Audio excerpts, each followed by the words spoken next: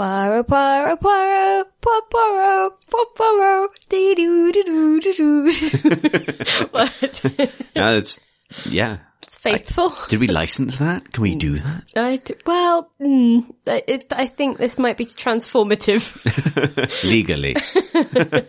Forgot. Oh. Having some difficulty there with the beer, Pip. Yes, it's got too much. Froth. Yes. Cool. Good. Hello. Hello. So, yes, sorry, you were about to say. No, I was... Chris Thurston. Yes, Philippa War. There we go. I wasn't about to say anything. What a slick opening this has been. Yes, you wait till the outro. So, yes, welcome to episode 9. Episode 11, 9. 12. Definitely 9. 4.5. It wasn't episode 4.5.9. Stardate. Good. This has been a shambles so far, Pip, but guide us into a steadier future. Well, I'm not sure that I will. Okay. But basically, we are here to talk about King of Clubs, which is the Poirot episode that is next on our list that we have just watched. And it is one of those ones where I think you and I possibly discussed how cases get resolved. So let's... We're at the cinema screen behind shooting of... We're on a film set, is what you mean. That's the one. The cinema screen behind, as it's also called. Yes, the pre-cinema. Yes. We're at the pre-cinema. Shall I start again? We go to a film set where Hastings is meeting his mate Bunny Saunders, who is directing a play. Cinema. He's directing a cinema. If I ever forget a character's name for an entire episode of this podcast again, you don't get to hold that over me. You just don't. Okay, fine. Would you have known Bunny Saunders' name? Absolutely not. Do you know what Hastings' first name is? Arthur? Yes. Okay. Miss Lemon? Pauline? No. No, that's the actress.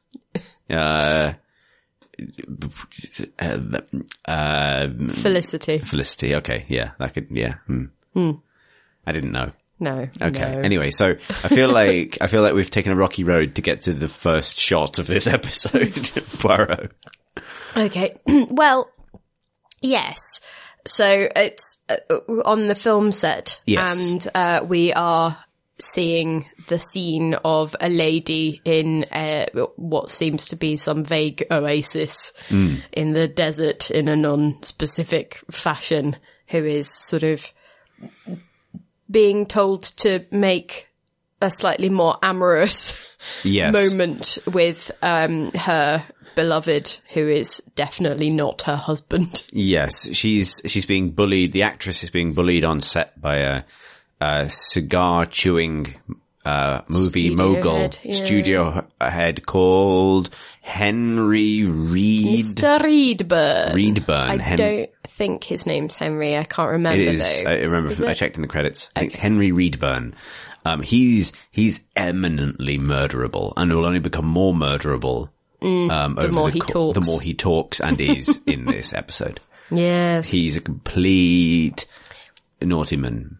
He has very specific ideas on what love is, and love apparently requires 5-second pauses between exclamations. This looked like it was quite a lot of fun to film. There's quite a lot of like ham acting, if that makes sense. Like they were also introduced. So her like co-star isn't that important, but then the man. Well, in that scene, although I guess it's sort of maybe worth the observation that it is of the time when a co-star in the desert called Ahmed is very much the thing. And played by a white actor in... Was it? I think so, yeah, in heavy film makeup. It's definitely, I mean, they are, to some extent sending up the, filmmaking practices of the time. But I think it was, obviously it sort of sets the scene of the type of production. Yes, it's not particularly classy. It is. We're also introduced to Ralph something, who is a sort of actor who was big in the talkies. No, he was big in the non-talkies. Big in the quieties, and then struggled with the talkies. There's quite a lot of like Hollywood sort of tropes crammed into this scene, because you have the kind of ingenue actress who's Verity Sinclair? Valerie Sinclair. That was close. That was close enough. And the kind of a sort of schlocky epic setup, and the sauced up old actor who's past his prime, and the mogul. Well, I don't think he was sauced up. I think he's just, that he sort of dries up every now and again. Yeah. And he has good days and bad days. He's not a reliable man. He's about to be sauced up is probably what I'm kind of getting ahead to. Oh, fair. And the sort of, well-meaning director who's completely overridden by the studio head, who is unsurprisingly the one that Hastings is friends with. Yes, exactly. No, so Hastings is friends with the director. The ineffectual director. Yes, I loved Poirot's line as they enter. Films are boring. All films are boring, but the actors, they are interesting. Presumably because they kill each other all the time. Yes. And we also meet an old acquaintance of Poirot's. Do you remember his name? Prince Paul of Made-Uppengrad. Mauritania. Okay. I was pretty sure it was a made-up country, but alas. So he bustles over and asks Poirot to call just Paul. He's just there as the backer for the film. Yes. And is engaged to Ingenue. But Ingenue is also in trouble with Mogul. Well, Mogul is trying to entice her onto the casting couch. Yeah. Mm-hmm. It's grim. Yes. At the same time, so actually what's important here is that Henry Reedburn, the producer, is a totally unlikable character. He's also just sacked the guy from the Silent-Ds. Yes. So, Ralph. So, Ralph gets fired for screwing up his lines one too many times. Which, to be fair, I feel like that is a legit excuse for firing. Yeah, sure. The director's movie is being torpedoed by this aggressive, studio head. The actress is being, bullied, physically and psychologically by all accounts. Bullied and coerced. And, she is engaged to the prince who is funding the film. So what the important thing about this is just motive a go-go, right? Like, it's spin the wheel. Like, this is actually, I quite enjoyed this, particularly after the last episode, because it's quite a traditional murder mystery opening, right? It's like, Here's a big group of people who have a really good reason to be happy if this guy gets his head smashed in. Mm-hmm. Where do we go after that? And then I think we even get like a doubling, down scene where we see a very drunk Ralph staggering out of a bar in the rain going like, I'll show him what I'm made of, and then vanishing off into the night. Yes. But then I believe we cut to Mr. Reedburn's house where he and Bunny are watching the rushes from today's filming, and Mr. Reedburn helpfully points out that a nurse needs more sex appeal. Yes. When she's applying bandages or something. Yeah, it's his sort of obsession with the sexual tension of the film is, I think, mostly just, again, more leaning in on what a creep he is. Like, there's really no purpose to it beyond, this guy is just like, he goes off on a brief soliloquy about how all women on film must be shown to be incapable of not responding to the bestial masculine energy of their co-stars. That is always lurking within them or something. Yeah. It's very, I don't know. Yeah, exactly. He's that guy. Luckily, he will be dead soon. Spoilers. Oh, yes. But and then basically everyone is heading over to his house except Bunny, who is leaving. Yeah, so you see, so in quick succession you see Valerie getting out of a cab into the rain to sort of like creep over to Reedburn's house. You see Bunny leaving the house. And then under a pall and in a massive coat. Possibly extra of the week, that coat. It's so big that it makes him look comically big for his car. It's like a clown car. It looks like Chewbacca driving Noddy's car. And then Chewbacca nearly crashes into Ralph, who is going the other way, incredibly drunk. Yes. And they also pass a Roma encampment, which is dwelt on in a sort of, well, this is going to come back in several scenes. This was a moment where actually the kind of double reality of this episode, because obviously it's about actors and a film set and is itself a television production, actually caught me off guard, because so there is a traveler camp like on the road, but it's such a stereotypical kind of filmic kind of gypsy caravan setup with like old-timey caravans and things. I actually missed part of the episode because I was looking up, because I realised I didn't know the term to use nowadays, if you see what I mean. So I if we have got it wrong, I apologise.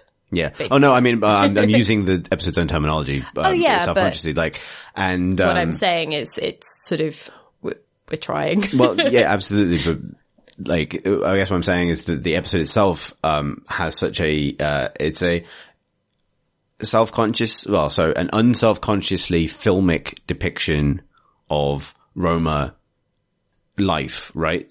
Like, but it's a very Agatha Christie's time kind of version of it as well. Yes. But even, but even this, episode of television from the late 1980s doesn't get more intelligent with that depiction. What I'm saying is that in the moment where you see, I genuinely wasn't sure what was going on when you see him like glance out of the window at this, set of caravans by the side of the road, because it's such a bizarrely filmic image that it actually confused me about, like, has he just driven through a film set? Right. Because that's what I'm getting at. I think it's more just that they adapted the source material, presumably, with that. I don't know this short story, actually. I don't remember it. But I mean, later in the episode, there'll be a scene that kind of plays a lot of that stuff for laughs in a way that's not necessarily kind of particularly progressive. So I guess, it was, it's an odd moment in the production for me, because I was literally wondering if, Reed Byrne lived at the edge of a film set. Because of how kind of odd and also distracting is the fact that Bunny swerves to avoid being smashed up by Ralph, and his car door flies open just because he swerved too hard. So I was also kind of like, wait, is everything just made of paper? Yes, old-timey cars. Which I suppose so. You have to hold the doors open all the time. Well, maybe the doors.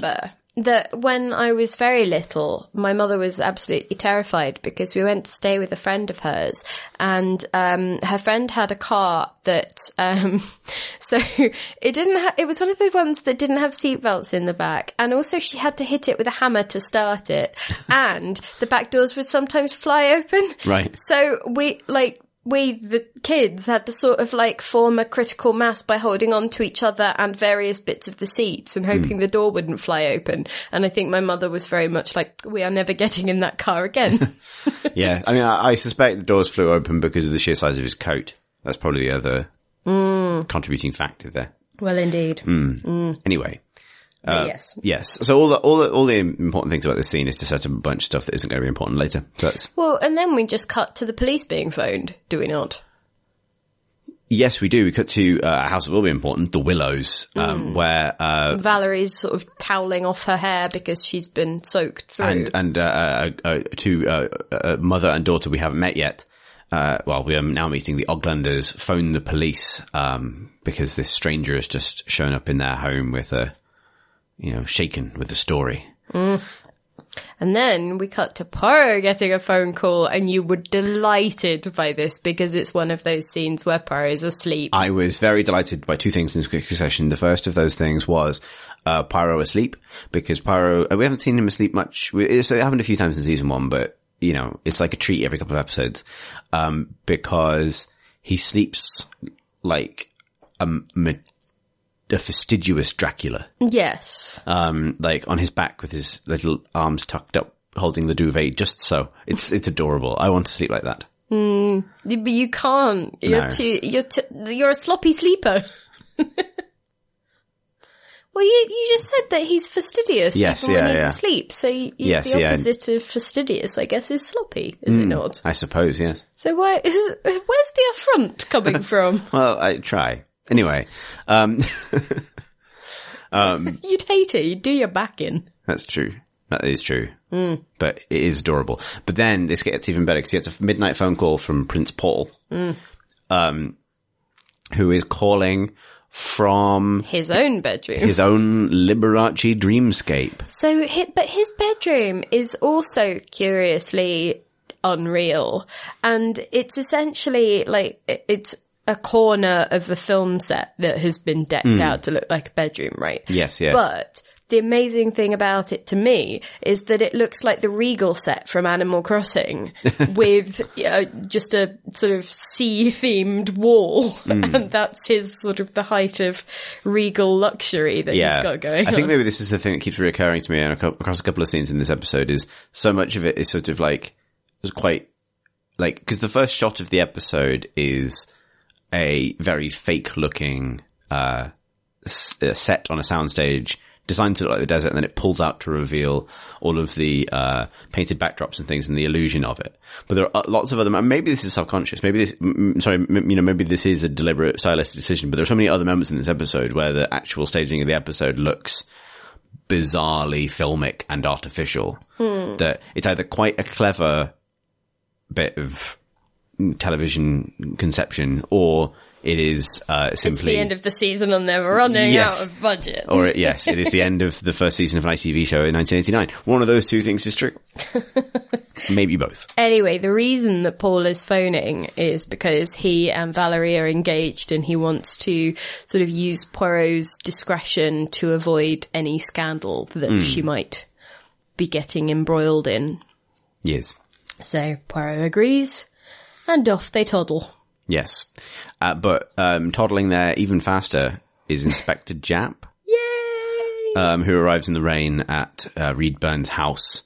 His Art Deco Cribs mansion. Yes, where he is met by the his manservant, Reed Burns' manservant, Frampton, I think, and who you described him as a budget Michael Caine. Yeah, well, the thing is, I don't want to say that exactly because he reminds me a lot of Michael Caine's version of Alfred from the Batman movies. Yes. But obviously this came first. So I want to call it a proto Michael Caine because I feel like obviously the timeline is on his side with this one. First step on the Pokemon evolution. Sure. Why not? So, I mean, actually, so even though he has a few scenes and a fair number of lines in one of them, Frampton could maybe be a contender here for extra of the week or extra of the episode, simply because of the moment where he has no idea anything's gone wrong and he's taken by Japp through into the library, and there on the library floor, dead. It's Mr. Reedburn. It's Mr. Reedburn. Surprise. And Mr. Reedburn, by the way, is played by Henry from Drop the Dead Donkey, David Swift. Huh. Is he not? I think that's why I was confused when you said that his name was Henry, because I was like, is it? Or is that the other thing? I'm pretty sure his name is Henry. But yeah. Anyway, Reedburn is dead. And I very much enjoyed a little bit of acting when Frampton goes to kind of kneel next to him but doesn't touch him. And then Japp says, "Don't touch him," and turns around with this sort of like expression on his face. And actually, this is not a fault of the actor so much as the direction. But the frame gets held by just a little bit too long, and it's profoundly awkward. It's kind of like, he's dead though. Anyway, next scene. Yeah. Well, the thing though is that I also thought that he was slightly too well dressed for a manservant. Because he very much answers the door as if he lives in that house as the owner. I was confused at first as well. I thought it was a different house. I thought it was like they were visiting the neighbours or something. Yeah, he was slightly too sort of well dressing gowned. Yeah, he was on his way to bed by the looks of things, but lavishly so. Maybe they couldn't afford to get a new dressing gown that wasn't a posh dressing gown. So, they're just making do at the end of the series. Yes, yeah.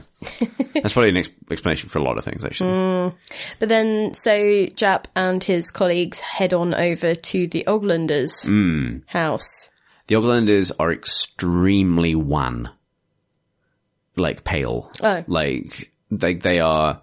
I thought you meant, like, I don't know what I thought you meant. I was just like... Like, they're wan as heck, is what I'm saying. Like, they have a kind of weird kind of, I mean, obviously not American Gothic, but like, they kind of remind me of that. Like, in a kind of English Gothic kind of way. Like, there's a sort of infirm, elderly father.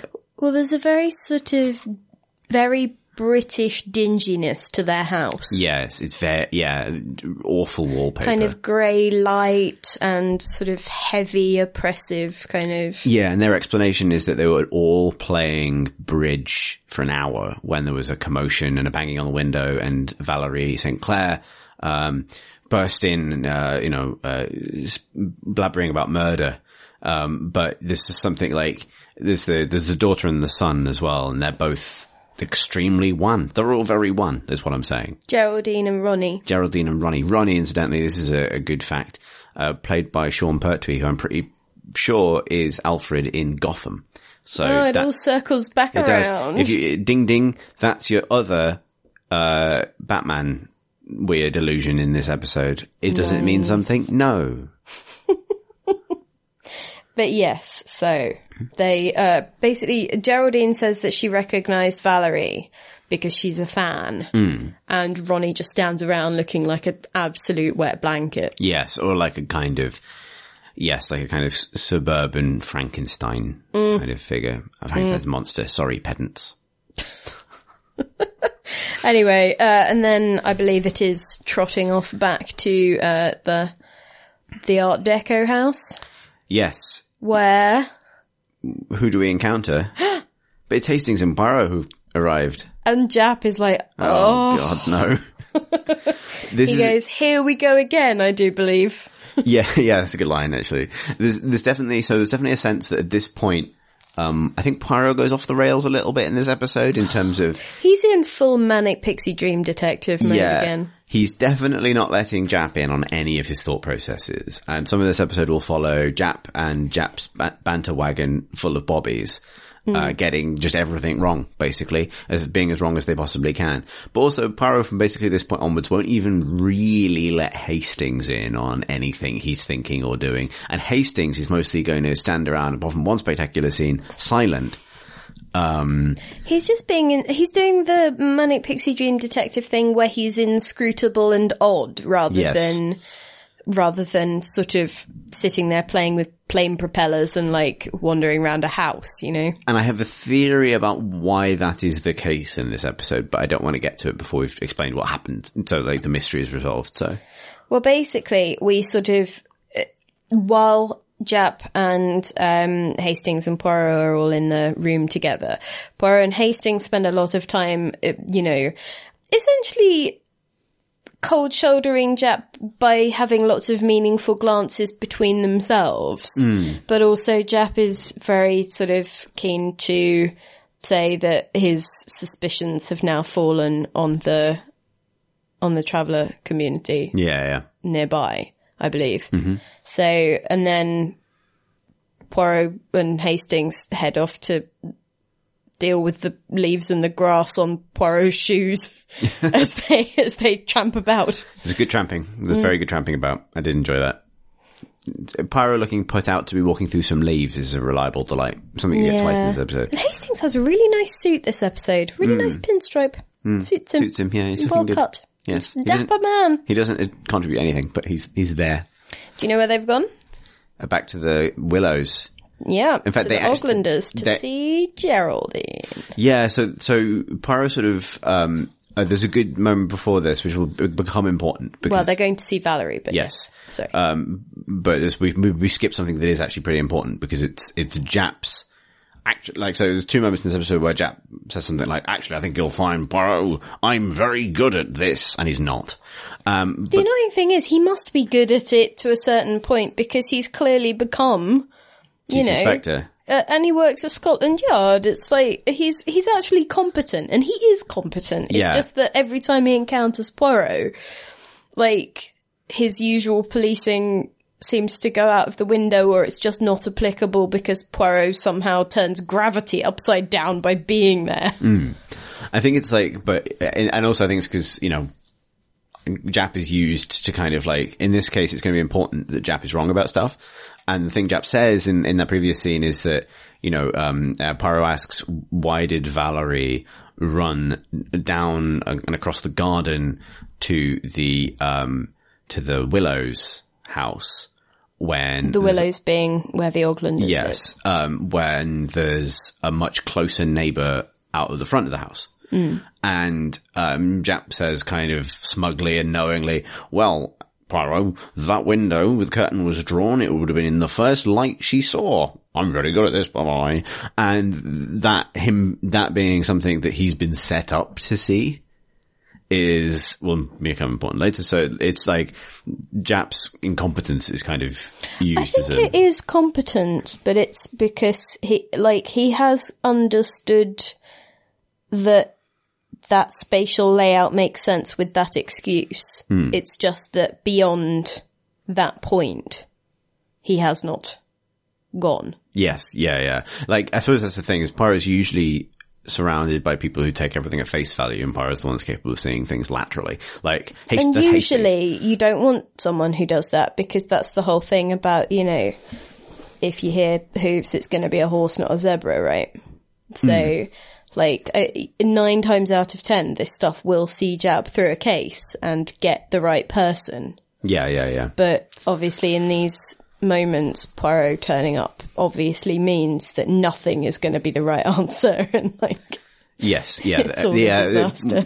Poirot's presence is the sign of a magic crime as opposed to something you can, you know, just because Japp is always, and this maybe is an interesting thing to, you know, pause on, like, and it happened in this episode, it happens as Japp, based on a piece of evidence given by Valerie, starts to aggressively pursue the travelers, like that, Japp goes by like what he thinks is, you know, kind of learned sort of wisdom, like, you know, the kind of the assumptions he can make about people based on years on the beat, that kind of thing. You know, it's always this sort of person. Poirot is a kind of regular kind of Japp line. And you can kind of maybe charitably imagine that Japp is often right when Poirot isn't there, but literally every time Poirot is there, Japp is wrong about everything. Yeah. I can understand why Japp sometimes just goes, oh, here we go again. Exactly. Because it means that every sensible assumption that he thinks he's making is going to be idiotic. Yeah. And the interpretation of that is less charitable to Japp, but possibly stands the stories in better stead, is that Japp is just always quite bad at solving crimes because he relies on these kinds of he profiles people. Aggressively profiling people, basically. Whereas at least when Poirot is there, someone is willing to look at things with a different eye, and, you know, not and particularly look at it with an eye from someone outside of that kind of heavily stratified British society. But yeah, so I think that's all part of the point, if you see what I mean. Like, Christie's poking fun at pretty much everybody with these things, because she sort of mocks Poirot a bit and mocks Japp and his assumptions, and Hastings is sort of bears the brunt of a bunch of it. And, you know, and the different adaptations bring out different elements of that to different degrees, I guess. So, but anyway, while Geraldine is pottering, she chats a little about the bridge game that they were having, which I was just like, shut up, Geraldine, just shut up. Why are you telling us about bridge? And then I remembered what the episode is called. But this is the thing, is like every time bridge comes up in an episode of Poirot, it's going to be important. Yeah. Did Agatha Christie love bridge? I think it's more that it was a really popular pastime. But nonetheless, it is. We didn't have esports. Yes. Oh, God. Really? What? That's not what it stands in for. It's a competitive 2v2. Well, no, it's what people Best do. I of think it's because whatever. we didn't have television. Is the probably the Yes. like what do families do when they're sat around? But you see what I rainy night? mean. Yes. Yeah. Anyway. Yes. But, so then they go up to see Valerie, who is still, recovering at, Willow's. And she is reclining dramatically on a chaise longue in satin under She is also crackers very or wan. whatever. Not that that's foreshadowing. It's a pale place. I think there's just not much light in England, babe. Yeah, maybe. Like, I'm pretty wan. I liked the shot in this where she sort of confesses that Reed Burns was blackmailing her, but she doesn't want to say why, and she goes as far as to say that his sort of demands on her had become, sort of inappropriate, and that even more inappropriate, and that he claimed that he was in love with her, and that he was wanted... trying to blackmail her into sex. Yes, yes, exactly. But the show doesn't say that explicitly. No. She says something like, "I trust you know what I'm saying," and Poirot replies with like, "Courage, madame." And Hastings obviously has no idea what they're talking about. You just want to give him a Birds and the Bees book, don't you? So, yes, someone needs to eventually. Yeah. But yes, so that happens. But yeah, so she confesses that she was being blackmailed by him, but won't say what about. And yes. See, this is the part where I started to remember this episode, because it's been so many years since I've seen this one. Like, years and years and years. And I remembered because she is so clearly doing acting as she remembers the events of the evening, and how she came in and he was lying there, and then she saw some booted feet under a curtain, at the base of a curtain. So she knew that there was a man still in the room. And so she ran, and that's how she ended up at the Willows, and, all of that stuff. And I remember, cause when I did first watch it, cause I never saw it while it was on, I saw it, years and years later. Yeah. And when I first watched it, I always thought that there was something, or I remember I thought there was something that didn't add up, because the Oglanders say that she screamed, "Murder! He's been murdered!" And then fainted. Whereas when you see them actually telephoning the police, she's just looking really matter of fact and drying her hair off. Yeah, that's interesting, yeah. So it like none of that tallied, which is why I was kind of like, okay, something's going on with that family, right? And then when she's upstairs telling Poirot and Hastings what happened, it's like there is just so much acting that clearly plays into the stereotyping that Japp would have been sort of set up to do anyway. Like, it feels like, okay, well, this is the stereotypical criminal. Yeah. And it's to Japp's, like, so yes, discredit that he takes this again completely at face value. So, she says this thing about seeing boots under the curtain, and that's what made her flee. So Japp will spend the rest of this episode like Cinderella-ing his way through nearby people who are likely to be wearing hobnail boots, trying to find a murderer and failing, which is a bit like that Adventure of Johnny Waverly bit where he's like, "I'm sure they went to London. I'm going there now. Bye. I found a blind alley. I think I'll stay." Yeah. Yeah, for sure.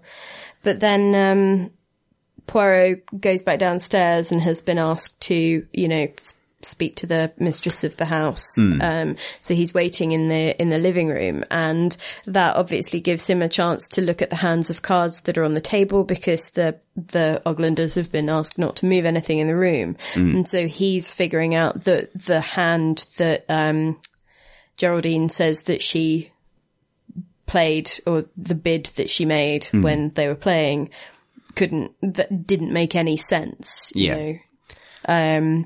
And he also notices that there's a card missing from the deck, which also doesn't make sense. Which is the King of Clubs, which gives us the title of the episode. Yes, and then they have a conversation that doesn't really amount to much, but... Yes. Oh, sorry. Oh, no, you go on. Poirot just sort of goes, well, this explains everything, and looks really pleased. Yeah. Yes. And then Mrs. Oglander enters, and so Geraldine has previously said that she was sat in the bridge seat facing the window. Yeah. Sorry, and yes. so this is the important details that and then her mother, Mrs. Oglander, comes in and says the same thing. Yeah, So- they were both clearly not doing that because they say that they were in the same seat, and, you know, there's a card missing, and actually at a previous point they've also seen a family photo on the mantelpiece, so... Yeah, this one falls together real quick. Yes, so at this point, Poirot becomes kind of a bit, poor Hastings, basically. Unbearably smug. Yes. Proclaiming that solves everything when he realizes a single card is missing from a bridge deck in an unrelated house. He's right, but still, he's not letting Hastings in on this whatsoever. No, so Hastings explains cubism for 10 minutes. Oh, yeah. Which is what we do next. Yes. Poirot goes through, I think it's like Reed Burns' letters or something, as Hastings tries to explain modern art. And I don't really want to quote or paraphrase this scene because it's just as good as you'd imagine from that description. It's amazing. I love how he thinks of cubism as Quite showing clever, really. you both sides of the thing so you don't have to walk round the back. Yes, exactly. Which is, you know, very it's a bit efficient. And then he says, yes, it's quite scientific, really. However, I am paraphrasing it now, but but you know, unfortunately, they're so off their minds on booze and drugs that they actually don't know the actual nature of anything. So they can't show you the accurate front and back of anything. But that's the artistic temperament, I suppose. Anyway, what are we doing, Poirot? It's very good. Yeah. And then I can't remember, but I really can't remember anything that Poirot says in that scene because I'm usually too busy giggling. And then Poirot's just really smug and he's like, oh yeah, no, I've got the card. Here it is in my pocket, King of Clubs. There it is. It was in the pack all along. And Hastings is just like, At which point, the director... I think is reasonable. Yeah. At which point the director shows up, doesn't he? Yeah, well, yeah, because then Hastings sends him off to talk to Ralph, right? Then they both just sort of disappear off in the car to do... Yeah, well, yes, because because the phone rings and the phone is for the director. So it kind of resolves the plot thread super quickly, which is the director arrives having rushed from the film set to say that the previous night he saw Ralph driving erratically towards Reed Burns' house. All of this. And then the phone rings and it's for the director, whose name I've completely forgotten. Bernie Sanders. Bernie Sanders. And he then gets the phone call and it's Ralph, or like someone on behalf of Ralph, who says that he crashed his car early in the hours of the following morning, so it probably wasn't him that did it, and that he's all right. He's just got a fractured collarbone and a hangover, and so he says he'll go. Blarney or whatever his name is says that he'll go off and see him. At which Bunny. Yeah, I know. I'm just being a. At which point, Poirot uses this as an excuse to get rid of Hastings, basically. Just like, why don't you go with him for no reason? And he's like, okay. And then off he goes in the car. But doesn't he say, isn't it to just talk to Ralph, yeah, that's even worse. Poirot sort of says like, oh, you can ask him where he was. And Poirot absolutely knows this is pointless. The thing is, though, I get the feeling it's because he just wants to broach the actual delicate subject matter on his own. Yeah. Which, given some of Hastings' rather blunt queries and things, is... I get the impulse, but it is... You know, you do sort of see Poirot's sort of, not cruel side, but he clearly doesn't rate Hastings at this point. This is the mean side of the Manic Pixie Dream Detective, is that he knows he's the smartest person in the room and he doesn't really bring anyone else up to speed. He just does things. Yeah. And so he doesn't let Hastings know why it's important that Hastings doesn't go with him or whatever. He gives Hastings a pointless job to do, which does feel a little bit mean.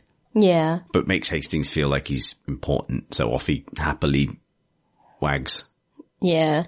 And then the rest is mostly sort of mopping up, which... Pretty much.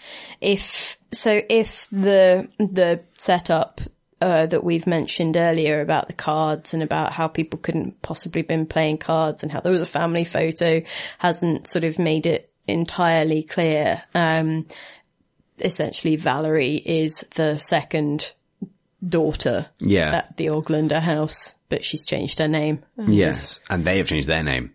Oh, that's true. So yes, they all used to be Hawtrey. Yes, exactly. The Oglanders used to be Hawtreys, but Mr. Hawtrey was shamed in some sort of fraud scandal. It's false accounting. Yeah. And changed his name to Oglander. And then his daughter went off and became an actress, changed her name to Sinclair. And the information that Reed Burns was blackmailing her with was this information because they happened to be neighbours, which is kind of mad. Well, but yeah, well, he put 2 and 2 together and then was trying to, because Paul wouldn't marry her if he knew about the disgrace. Yeah. So that was what the blackmail hinged on. I don't know why they ended up living near each other, but I mean, the thing in this plot episode, expediency. yeah, is the fact that they're neighbours. Like, there's no, it's just a huge coincidence, basically. Yes, so. But none of this really explains the death. It's probably important to know. Yeah, we have like this moment of kind of almost a sort of like gotcha between Poirot and Mrs. Oglander as he kind of reveals that he's figured all of this stuff out. And then the kind of their little constructed, lie kind of collapses around them. There's even a moment where Ronnie comes back in and says, you know, careful what you're saying, that Frenchie's still around, and Poirot emerges very theatrically from a doorway inside his own house. Like, hello. And then makes a huge meal out of leaving just to kind of make him feel bad. Yep. That's Poirot. But Poirot also resolves to keep this whole thing secret, because this itself is not the crime, right? This is not the solution to the murder, it's just simply what they're hiding. Yeah. It's related, but it's not, it isn't the substance of the thing. At which point Poirot goes back to find Hastings sat reading the newspaper in the chair where in the meantime, on his way back, he passes Jap and the Japmobile. I've forgotten about this, yeah. Full of the lads. Yeah. And they trade sort of little barbs where Poirot is essentially like, oh, what a shame. I seem to have failed. How silly I am. And Jap is essentially a bit smug in a way that is obviously designed for us to laugh at him on Poirot's behalf, while Poirot feels even more smug than usual. Yeah, particularly because of the way this is going to resolve. So Jap has failed to find his man. He offers Poirot a ride home in a car that is literally 100% full of bobbies. Yeah. He's still convinced, because this is obviously only, day 1 of the inquiry. So he's convinced that they'll get the person eventually. It's just a case of, basically trying on every shoe in the land. Yes. And everything will be fine. So he's sort of still in that upbeat mood. I'm guessing if Poirot drops in a week later, I'll just be like, don't talk to me about this whole nonsense. I've got so many shoes. Probably would have forgotten by then as well. So, but yeah, so then he drives off happily and Poirot heads back to rendezvous with Hastings, who has come back from his fruitless task. Yes, and is now reading the newspaper on the chair where the guy died. Yeah, well, it's the weird lion encrusted throne that is near the window. In this extremely gauche building. And Poirot basically says that he's solved it and that there isn't a murderer because there hasn't been a murder. And this being the revelation explains a lot. So you notice Poirot goes into his sort of very capricious state, I think, when there hasn't been a murder. Because he takes things a lot less seriously. Because you see serious Poirot come out when it comes to matters of murder, right? He can be inflexible with people when someone has been murdered. But when someone hasn't been murdered, he don't care. Doesn't matter what crime he did. Tit about, basically. Yeah. And also, especially when he's solving a crime for someone he doesn't like. Yes. That's when he'll really dig his heels in and, Yes, because he's a cat. Play around. Yes. But yeah, and so to sort of not make a meal out of it in the way that Poirot does, what has happened is that Ronnie and Valerie had gone round because of the whole blackmailing thing. Yeah. And Ronnie had punched Mr. Reedburn in the face, and he'd fallen down and banged his head on a chair and then died. And so to basically get out of trouble, they had dragged the body over to the other side of the room where the window was, where they could see that house, and Valerie could say, you know, I was there, I did go, but then I found the body and I saw the nearest house and I ran. Yeah, and you make up something about shoes that will lead Jap and a merry dance. Yeah, so there's no one's going to get caught because nothing happened, and they didn't then have to explain their and blackmail material. Poirot considers this an accident rather than manslaughter, in that he doesn't really believe that there's a crime here worth punishing. And also Reedburn was awful, so no one cares. Yes, exactly. So Poirot basically lets this entire one slide. Yeah. Yeah. To preserve the secret as well. And we get like basically a kind of bizarre happy ending off the back of... Well, Hastings is still baffled. Yes. Yes, but no, Hastings is baffled by the fact that why they haven't told anyone. Well, yeah, but Hastings is just sort of, and then we cut to the film set and Hastings is still clearly a bit confused about, you know, which parts people know and don't. Yes. So, because everybody on the film set is now 1,000,000% happier and, you know... The movie's going better. The movie's going well. People are clapping each other's performances. Ralph remembers his lines even though he's got his arm in a sling because of the whole car drunk driving thing. Oh, doofus. Yeah. Yeah. It's a very like, it's basically the reverse It's a Wonderful Life ending, where it's like, it's okay to let Ronnie off with manslaughter because this guy dying has materially improved everybody else's life. So what I was going to say at the beginning and then thought I would wait until we had covered what actually happens is that I think a while ago either you or Tom Francis was sort of asking about whether I think it was something about whether Poirot always gets the culprit or whatever. And it's like, the thing is, sometimes he just sort of keeps it to himself for some reason, you know? Yeah. Like, he will always solve what has happened, but he doesn't always tell the police. Like, he doesn't always, this is it. I think the question was about Poirot's sense of morality, right? And I was pointing out that he doesn't actually always act in accordance with the law. He will sometimes just take matters into his own hands and deliver what he thinks is justice. Yes. And so the people that he thinks don't deserve to get prosecuted for a crime, usually pretty women, Yes. will end up sort of, or very sympathetic women, will end up sort of, you know, in a, you know, I will keep your secret kind of that's kind of the situation here, right? Like, Valerie is, you know, the fiance of one of Poirot's friends and is herself a woman who is put in a terrible position and, obviously was privy to something bad, fatal. But Poirot kind of just forgives that. Yeah. He's kind of, yes. Yeah, he certainly does not adhere to whatever his kind of prime directive probably would be as a,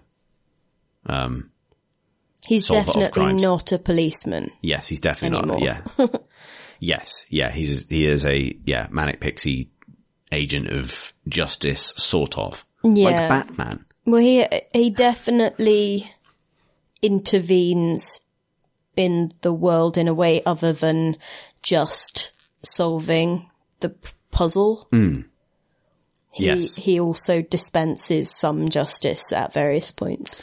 Or which he thinks is justice. Yeah, and that maybe plays into why he can come across as more than a little bit unreasonable to some of his friends sometimes, because he is, you know, supremely confident in his ability to make the right decision about whatever it is that's happening, right? Like, and often, and doesn't let anyone else in, doesn't, you know, he's not a character that expresses anxiety about these weights of responsibility or these choices or the lives that he's playing with. He makes very He sure does decisions. later on. These early cases are sort of also very much not weighty matters, generally. A man was punched and died.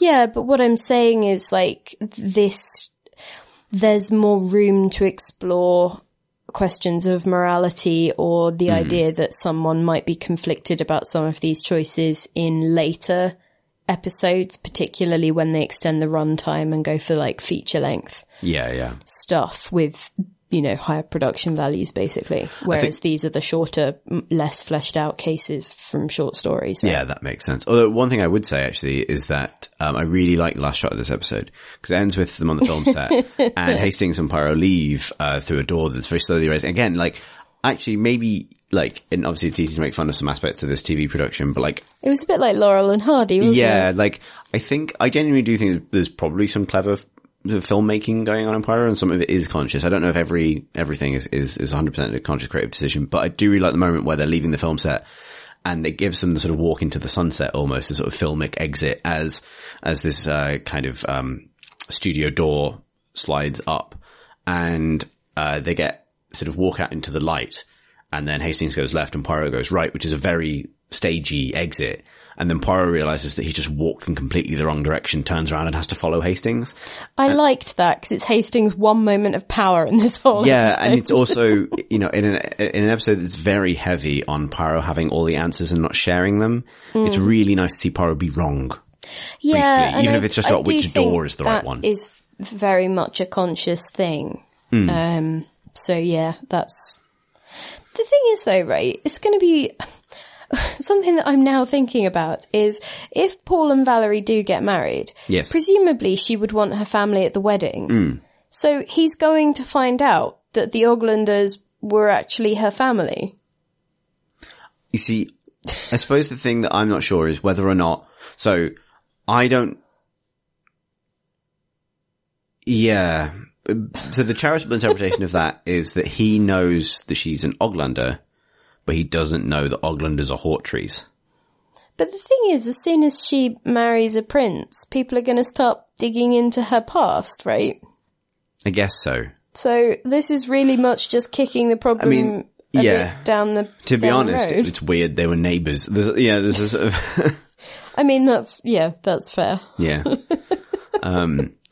Yeah. It's a peculiarly well, it's not peculiarly, but it's another kind of unsatisfying one.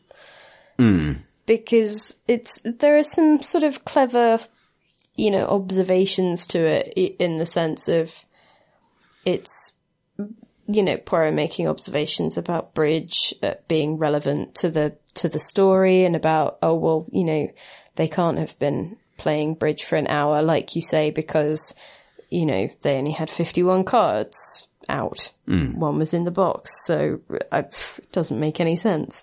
So, you know, it's, but it doesn't come together in a satisfying way again. I think it's again, because it's another mystery where, like, it's a bit like the previous episode, there isn't really a mystery. It's sort of, it both is the exact thing you expect and isn't, but in a way that you can't really do much about. But I also think that the resolution isn't delivered in a very satisfying way, because half of it comes at the house and the answer to the murder thing just sort of happens in a slightly woolly roundabout conversation that he's having with Hastings, right? Yeah, I think that's a similar thing, right? Like the connection to the previous episode, probably to say what I just said, but better, is that the previous episode, one of its weaknesses in The Incredible Theft, the weakness is that there are lots of people who potentially could have motivation to do the thing, but they're never seriously entertained by the episode of people who could have done it. So you go through the whole episode without compelling other suspects, right? Yeah. This episode also goes to great lengths at the start to set up a whole array of characters who might have motivations to kill, Reed Burns, but none of them come back until you're so far along with the correct thread that you really consider it, right? Like, I think that's maybe one of the things that, like, the longer episodes of Poirot do better is you spend a little bit of time with each of the people who might have done it.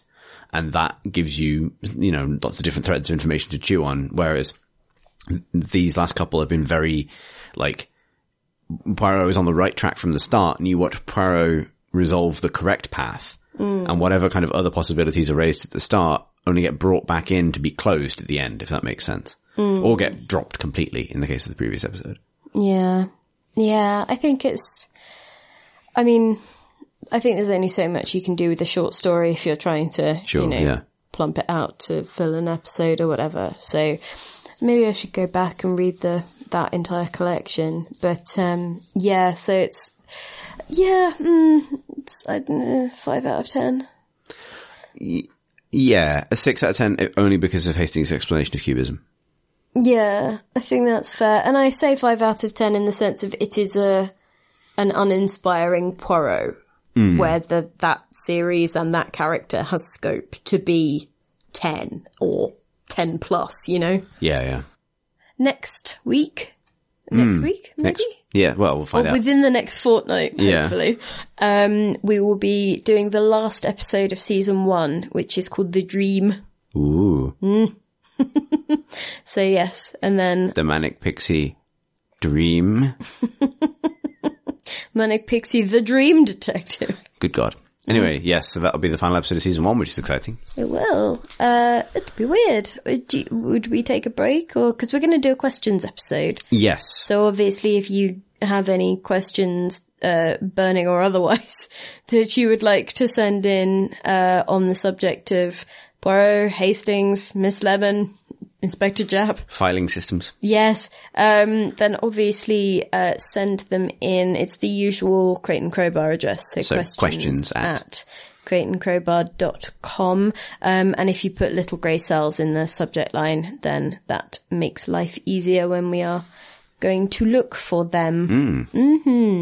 I think that is all of the business. It is. So we can do the other bits. What's our Patreon, Chris? It's patreon.com/Crate and Crowbar. By supporting the main Crate and Crowbar podcast, you support all of the other spin-off things that we do, including this episode podcast. Podcast is what it's called. There's also a Discord community, which you can reach via our website, which is crateandcrowbar.com. And we are Crate and Crowbar on all of the social media. So yes. YouTube and Twitter and so forth. Well, it's, yeah. Well, on those potentially two. Future. Yes. Yeah. We'll get that Snapchat going like all the kids love. Yeah. With the cool Mastodon. dogs. I don't know what it is. It's fine. Do you not know it? Only secretary. Anyway. How do people find you on the internet, Pip? Oh, people can go to Twitter. I am at Philippa War, which is PHILIPPAWARR. And I'm at C Thurston, which is CTHURSTEN. That was perfect. Excellent. Goodbye.